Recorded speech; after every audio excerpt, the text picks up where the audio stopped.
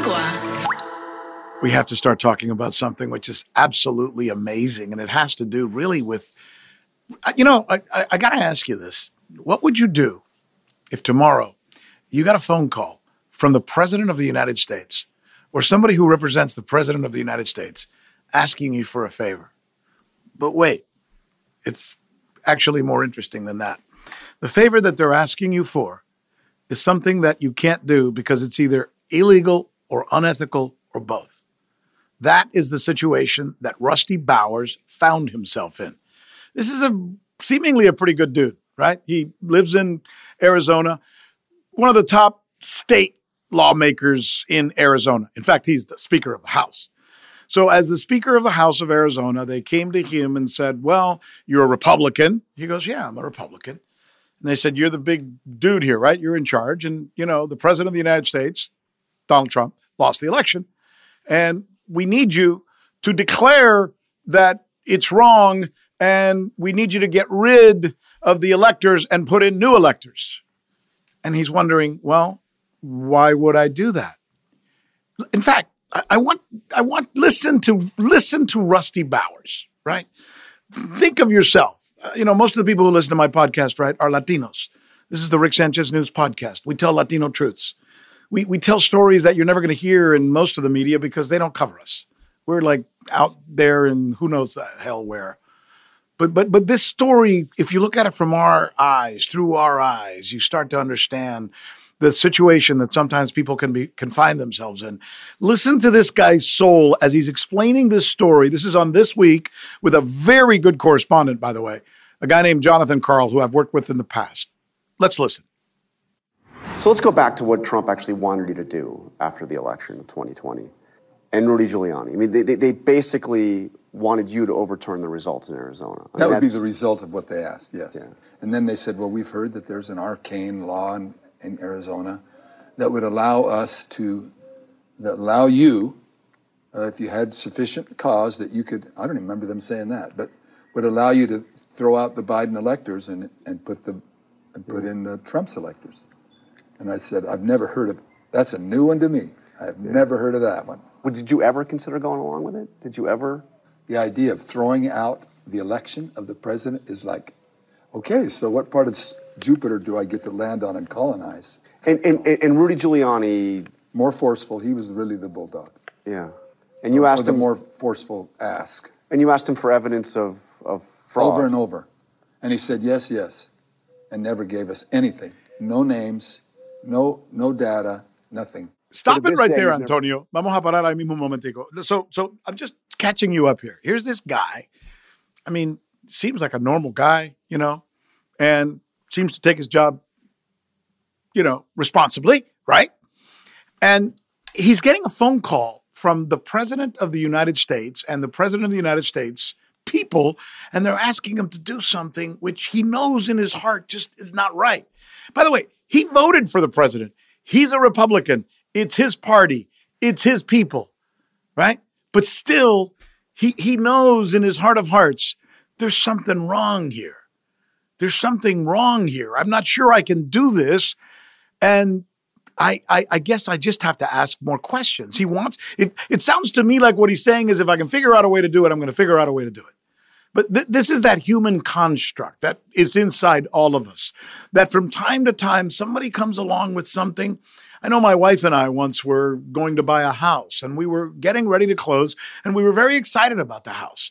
And suddenly the realtor started talking to us about how they were going to change the numbers to, instead of having to come up with 20%, we would only have to come up with 10%, but they were going to file it in such a way so it was not really going to be a 90% deal. It was going to be not really be an 80% deal, but it was going to look like a 90% deal. And when I asked, is this ethical? Is this right? He kind of had one of those expressions in his face, like he didn't want to tell me what he was thinking. And my wife and I then went home that day and called him and said, we're not going to do this mortgage because it just doesn't smell right. And it's that thing. It's that thing we learn, de nuestra mamá y nuestro papá, right? We get it from our parents. We get it from our descendancy. Some of us, of course. But when we come to the United States, we know already that they're probably going to jump on us if we do something wrong. So we don't do stuff like this. And the reason we don't do these kinds of things is because we're not living here, for the most part, as Latinos, we're not living a privileged life. In fact, we're the non-privileged people. Even though we are the economic powerhouse of the United States of America. Take away Latinos out of the United States of America, and we're the Netherlands. Barely, right? We're the Netherlands the next day if we all get up and leave. But still, we do have a sense about us that's a little different. And we're not the only ones. I'm not going to say Latinos are the only ones. But, as a minority in the United States, something we feel a lot of pride in. When I see somebody going through an experience like this, I look at it through my own heart and through what I learned from my mom, Adela, and my dad, Paco. Dad, what do I do? And I'm hearing this guy, and he's going like, what am I, the president of first of all, think about it. The president of the United States. You get a call one day from the White House. How many Americans get a call from the White House? Hello, Rick. This is the White House. The president wants to talk to you, or the president needs a favor from you. I'm like, sure.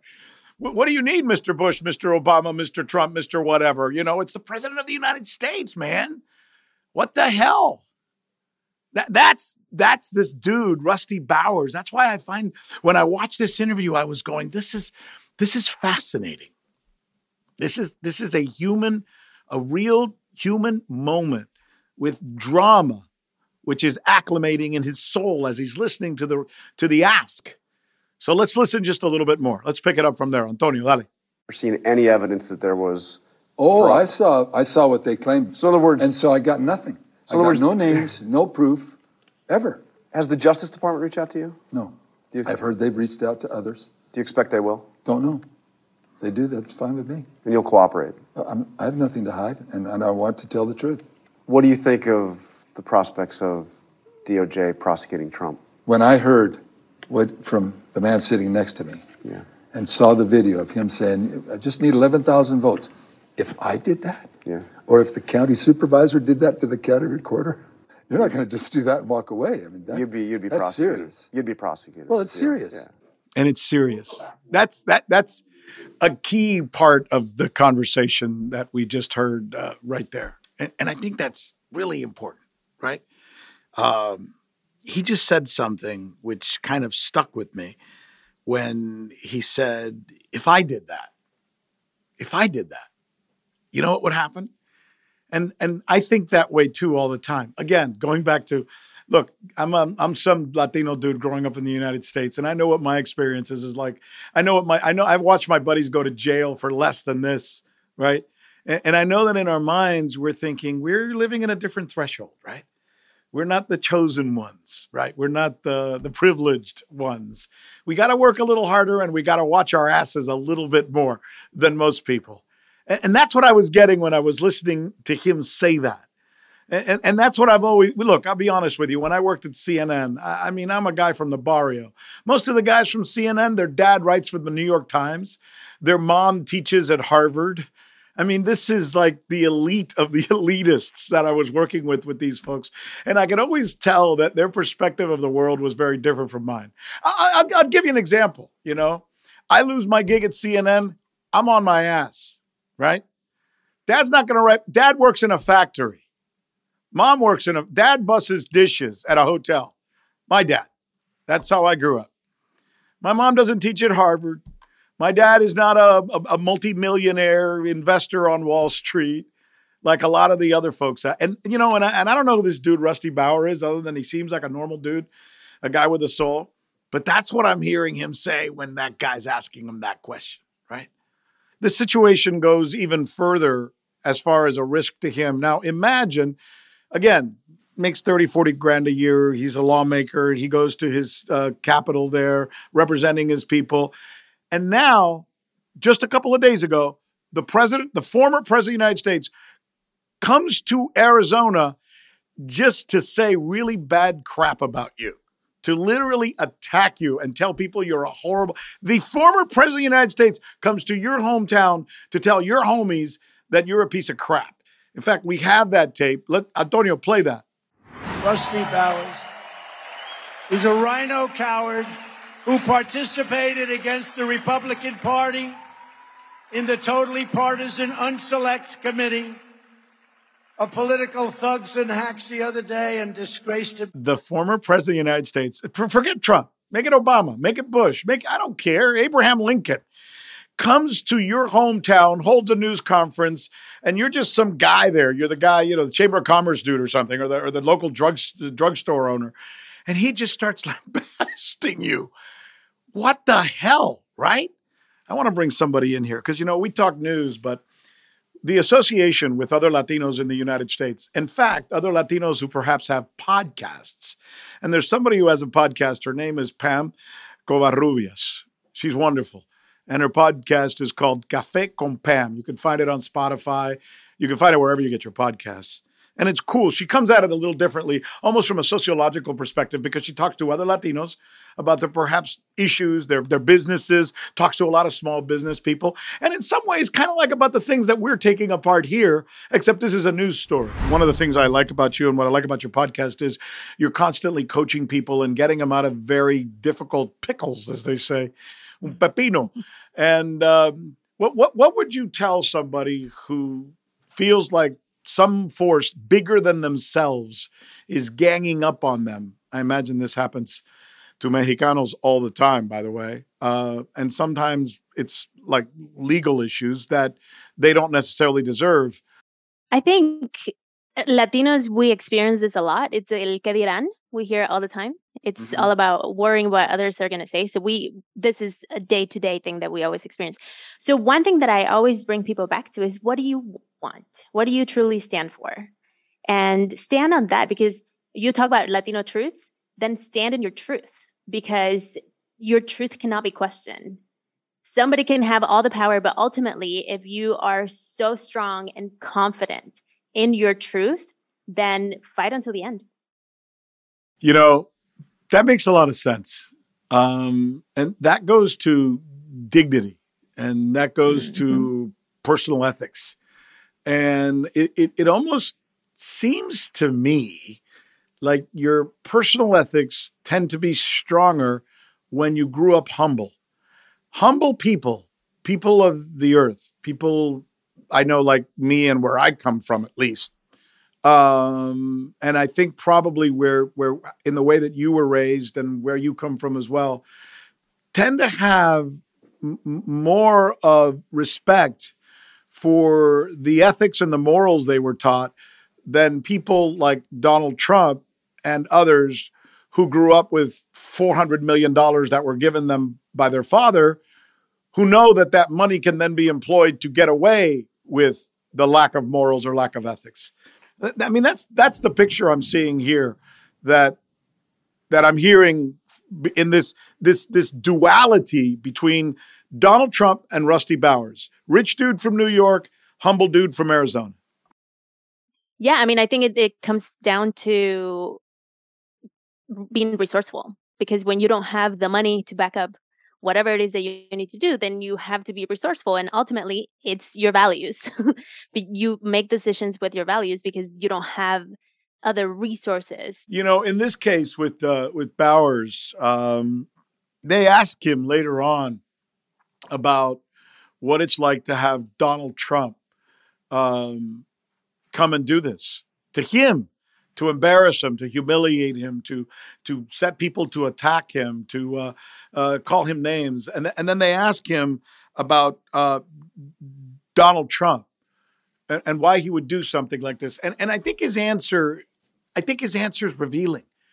When I hear him, what he's about to say, and I'm going to play it for you, I think there's a lot of truth here. And I relate to this answer. Let's take a listen to Rusty Bowers' response.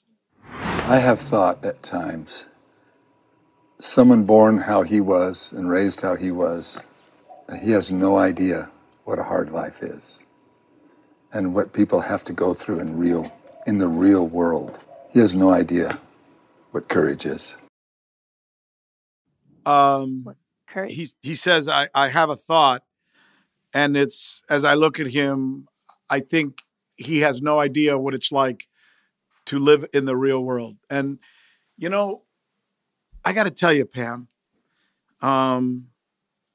I was lucky when I was a little kid. I didn't speak English. I failed first grade. I had to learn to speak English. My parents had no money. We barely got by. There was no lack of love. And can only imagine that a guy, it could have been the Kennedys, it could have been, in this case, it's Donald Trump, a guy who started his life with $400 million given to him by his father, is telling me what I have to do. And maybe it's the realization, Pam, that as poor as I may have been all my life, I have more value than a guy who had all that money, because all that money kept him from having my ethics and my mores. That's what I'm seeing in that interaction. Yeah. I mean, one of my mentors one time told me that money simply enhances who you are. And so this guy who got the $400 million from his dad, that's who he's always been. He just happened to have a resource that allowed him to expand it and oppress people in the ways that he has and continues to do, because in his case, money does give him power, which is unfortunate for us. And so I think while we might not have the money as a resource, I think we can also step into our power. We have our voice, we have our votes, we have our purchasing power. I mean, we have $1.3 trillion in purchasing power Latinos do. And so there's other ways to make our voices heard besides, like crapping on people like he does. So annoying. But you mentioned something funny about Latinas. The soul of the Latino community comes from Latinas, right? It's Latinas who create how we think.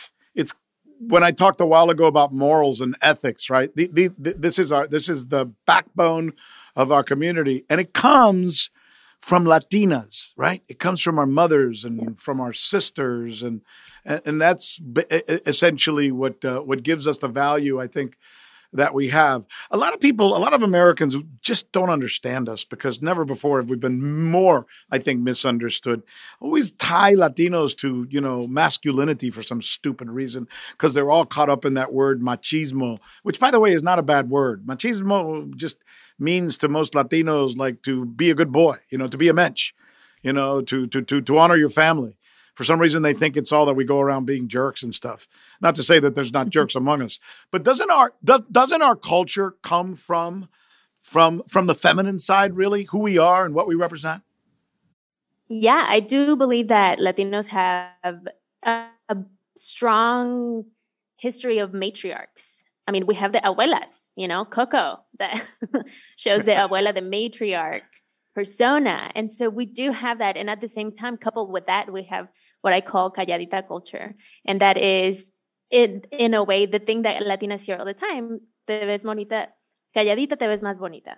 Yeah. And so while we do have a strong piece of the matriarch, of the feminine side, of the abuelas and the mothers truly running, being the household runners, there's still that element of be quiet, though, be submissive, because that's the Latina persona that we have grown up with. And so that's something that... Is that Latina, or is that just a universal feminine thing, which, by the way, I think is kind of not going away, but being a little bit pushed against, no? Oh, yeah. No, I mean, people like me and other friends, we're pushing against that. So I do think it could apply to be universal. It is very strong in the Latino culture because there's so many, it's layered. It's very layered. We have colonialism, we have religion, we have history that has put that matriarchal piece kind of like under the table to show that the patriarchs are important. So I do think it is kind of like coming down. There's a lot of people working against it. And I mean, we do make it happen. Latinas are 1 in 3 by the year 2060. 1 out of 3 women in the U.S. is going to be a Latina. So wow, we're here to stay. What is if you were going to describe what that particular characteristic about Latinas is that's making them right now the most important part of the U.S. economy? I mean, obviously, Latinos in general, it's a workforce, but Latinas tend to drive that workforce within the workforce. What is it? What is that characteristic? ethics. It comes down to hardworking. There's so much data. And something that's really unfortunate on one end is that Latinas get 43% less pay. Latinas are the lowest paid demographic. And so I think we have been fighting that battle for a long time, which has then made us knock doors and open them and create tables and just like build their own table, really, because there aren't any seats. What do you do? Your podcast is fascinating. I've heard it, and you talk to people and you talk about people's issues, and then you try and bring it to life. And you don't come at it from an old-fashioned, I'm a Wall Street expert, I'm going to make you rich. You do it more from, it seems to me anyway, maybe I'm mischaracterizing you and I don't want to do that. You do it more from a holistic standpoint. Can you describe it for me? What you try to do and what you try to represent? Totally. I have, similar to you, I didn't grow up with money. I grew up with immigrant parents. My mom cleaned houses. And so I really got to explore who I am from an identity standpoint. I'm also a backwards immigrant. So I was born in the US, grew up in Mexico City. So I have a very unique story. And all of that led me into really explore who am I and why is this, like, why do I need to check a box every time I go somewhere in the US? And I went into this journey of exploration of identity and learned about the nervous system and how trauma affects our nervous system. And so when it comes to really exploring Latino issues, I bring it always back to the lens of how is your body being affected? How does trauma, because all of that trauma affects our body. Yeah.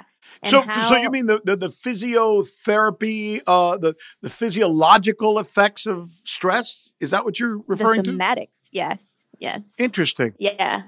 Because ultimately, what we are looking as human beings, the reason why people like Trump feel that they can do the things that they do is because they have safety.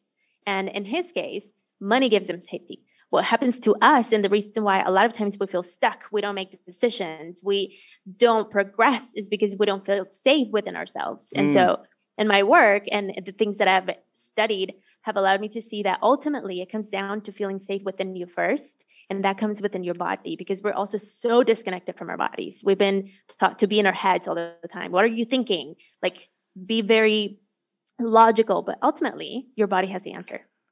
Wow. That's actually a great response.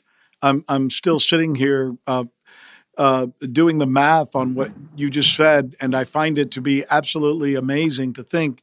And that's probably a great piece of information and advice for most Latinos who do deal with things. Our mothers always taught us que tenemos dolor de barriga cuando nos ponemos nerviosos.